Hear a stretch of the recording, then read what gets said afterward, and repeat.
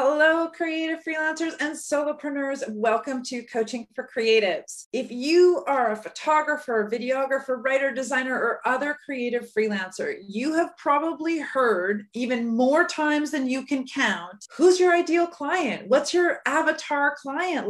What's your, what do they say, ICP? What's your niche? You need to narrow your niche. So much of what the messaging that we get is all about knowing who your ideal client is. This week in Coaching for Creatives, we're going to explore, why does knowing who your ideal client even matter? What's the big deal about it? I'm Aura McKay, and I am the founder of Business of Creativity. Welcome. I want to talk to you a little bit about the three main questions that I hear most of the time when I'm speaking to my clients or in my mastermind groups.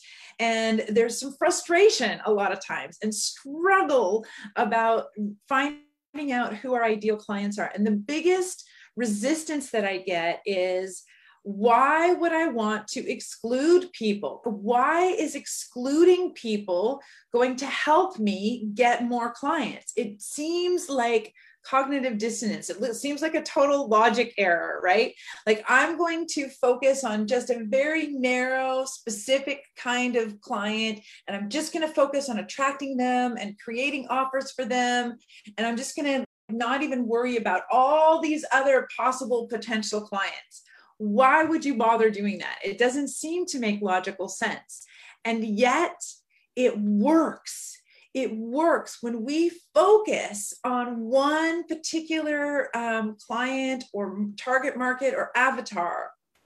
It actually works to attract them, and it works to attract other clients as well. Rachel's offering, imagine if restaurants operated that way. You mean, imagine if restaurants operated like everybody, we're just going to serve everything and we're not going to focus on a particular style of food or a particular ambiance or a particular type of clientele. We're going to serve like fast food, McDonald's style, plus fine dining, plus build your own, plus buffet all at once. It would be chaos. One of the things that you'll notice having an avatar client does is actually helps you to be more focused in your messaging. You actually sound like and appear like you are confident and credible and an expert.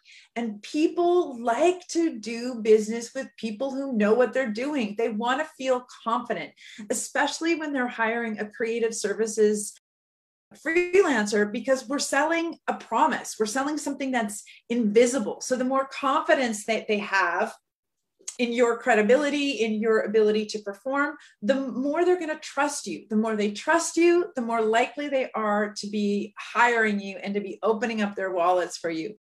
Rachel just followed up in her comment, yeah, like we serve all the food at all the prices. Probably you wouldn't go there. It sounds like the mall food courts where they have lots of different restaurants and they're all different kinds of foods and they're all different kinds of prices, but you're going to throw in fine dining in the mix as well. So yeah, sometimes you want to go for a big variety, but most of the time you want to go for what you want, for the solution that you want. You want to go for the meal that you are hungry for the thing that you think is going to solve your problems and meet your needs. And when we're faced with a whole bunch of choices, it's hard for us to be really confident that our choice is actually going to work for us, or that they're going to have our choice, or that they're going to be able to serve us.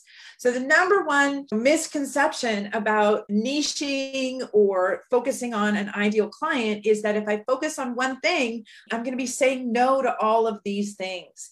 And I know it can be scary, especially if you're in the first 1 to 3 years of your business and you're thinking, I have a hard enough time attracting clients as it is. Why would I want to eliminate possible clients? And why would I want to focus on just one thing at a time? The reason why is reputation, credibility, and if you are focusing on really serving deeply, building that reputation, that relationship with one particular group of people, what happens is you build efficiencies in your business. Your marketing becomes clearer, easier, and more focused. It becomes easier to create a compelling offer or that page on your website that's going to work for you, that's going to pull in those leads, that's going to get those booking inquiries.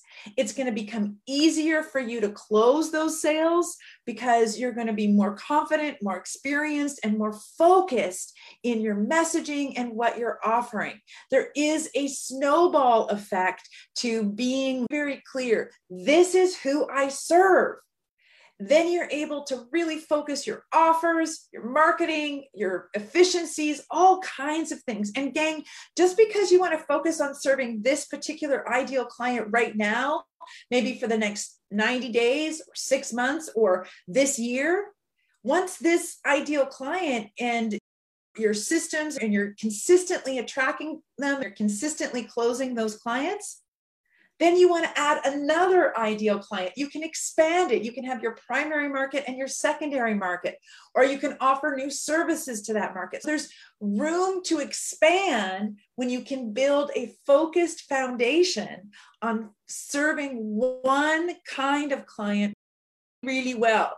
And even if you're serving one kind of client, you can offer them a variety of services and still get that kind of multiple passion ability to do lots of different things. Really appreciating you guys here live today and your comments. It makes it much more exciting for me. If you have any questions about ideal client or avatar clients or niching down, please do let me know. Pop them in the comments. I'll be happy to answer them directly.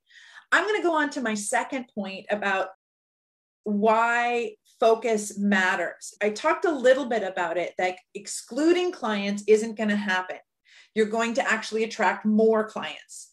Focusing means that you're going to create efficiencies and be more effective and be more productive. And then finally, when we say ideal client, avatar client, target market, what are we actually talking about? It can sound like very theoretical and not boots on the ground. What does it really mean to you in your business? Many of us can, I'm going to just tell a true story from when I was in photography school many moons ago, like almost 22 years now. I was in photography school and I had just spent 10 months learning all different kinds of aspects about my craft as a photographer. At that time, it was still film and it was still the dark room. So I learned how to photograph on the big viewfinder cameras, the 8x10 cameras. I'd worked with range finders. I'd worked with 35mm cameras. I'd photographed models in the studio. I'd photographed architecture. I'd photographed product. I had done a whole variety of things in learning my craft. And I was just lit up with passion about being a photographer and having this access to creative self-expression and having all of these new skills and everything that I had available to me. And I was like, okay, I'm ready to go out in the world. Now, first of all, I was a reluctant entrepreneur. I didn't actually want to start my own business. I just wanted to get paid to do work I love. Then I discovered, well, there aren't a lot of jobs for photographers. So if I want to get paid, I better get going and create a business. In creating that business, I started to look at, well, what kind of photography do I want to do? I did 7 graduation portfolios. The requirement was for one portfolio focused on one style or one subject that could be used for one area of business. I did 7 different portfolios because I was passionate about all of these things. So asking me to focus on something and find a niche based on my style or based on my subject seemed almost impossible to me. So I chose to focus on usage, on the kinds of clients and people who were going to pay me.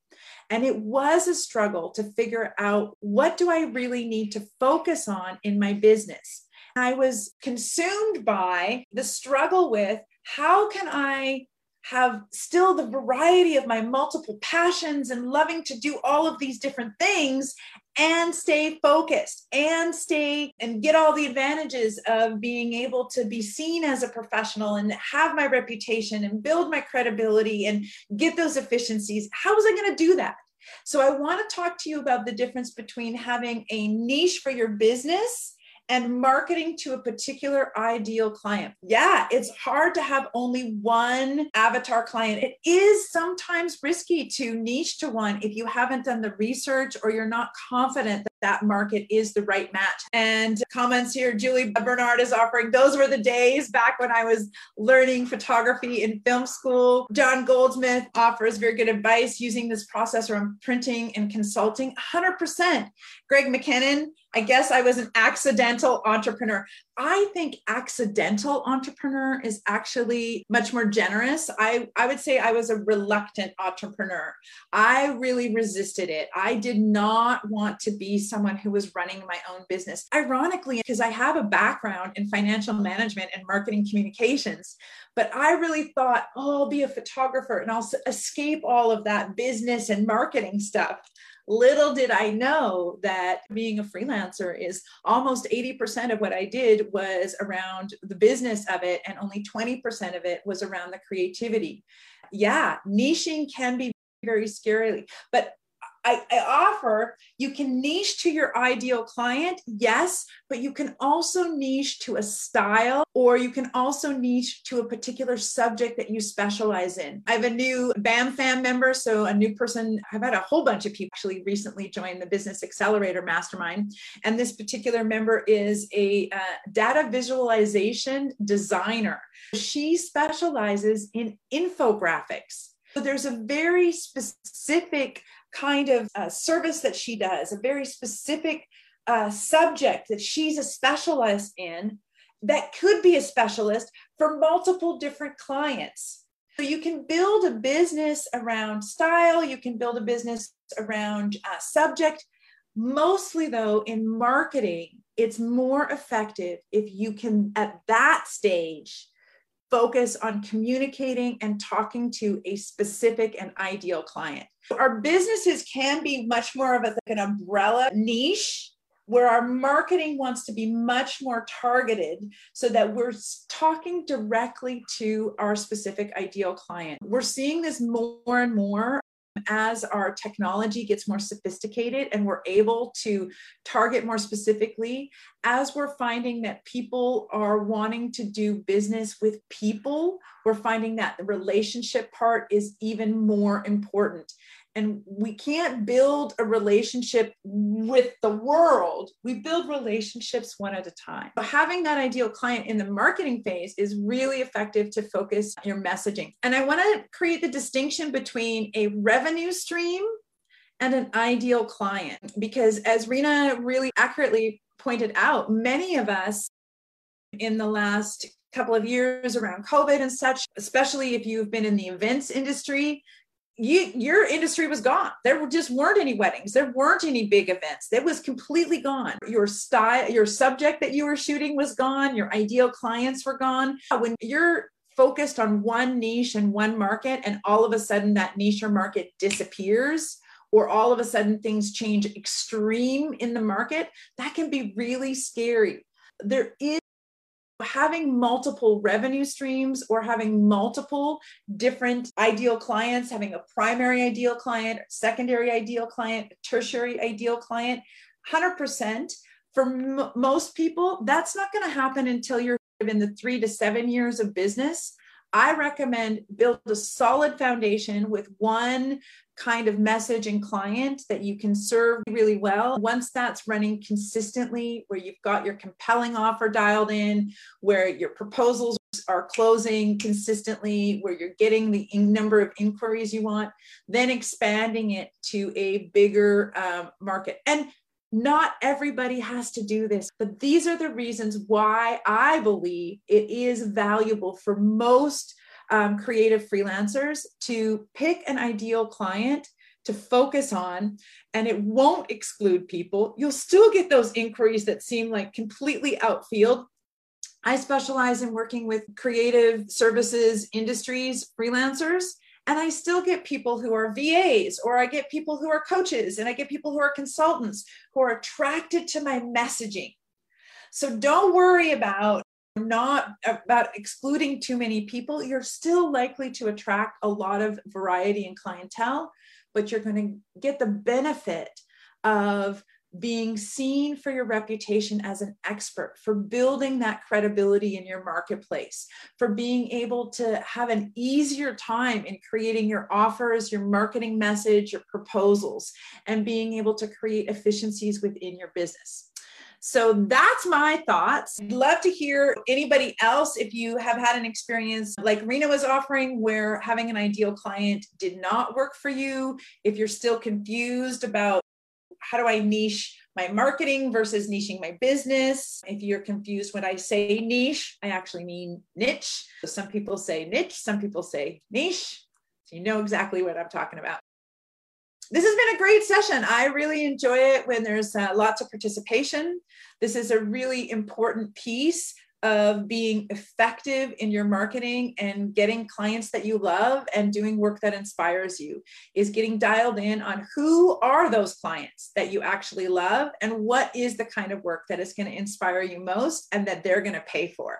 We're going to talk some more about that. I do have a fantastic mini course that I have created just to answer those specific questions, to teach you exactly how to create your compelling offer and exactly how to create proposals that don't get you ghosted and that will help you close more sales. So that's coming up next week. There's possibly going to be another session in August, but definitely check out the link that I'm going to post in the comments section and join me live for Make Freelance Offers That Close next week. It's $7, gang. It's going to be totally worth it.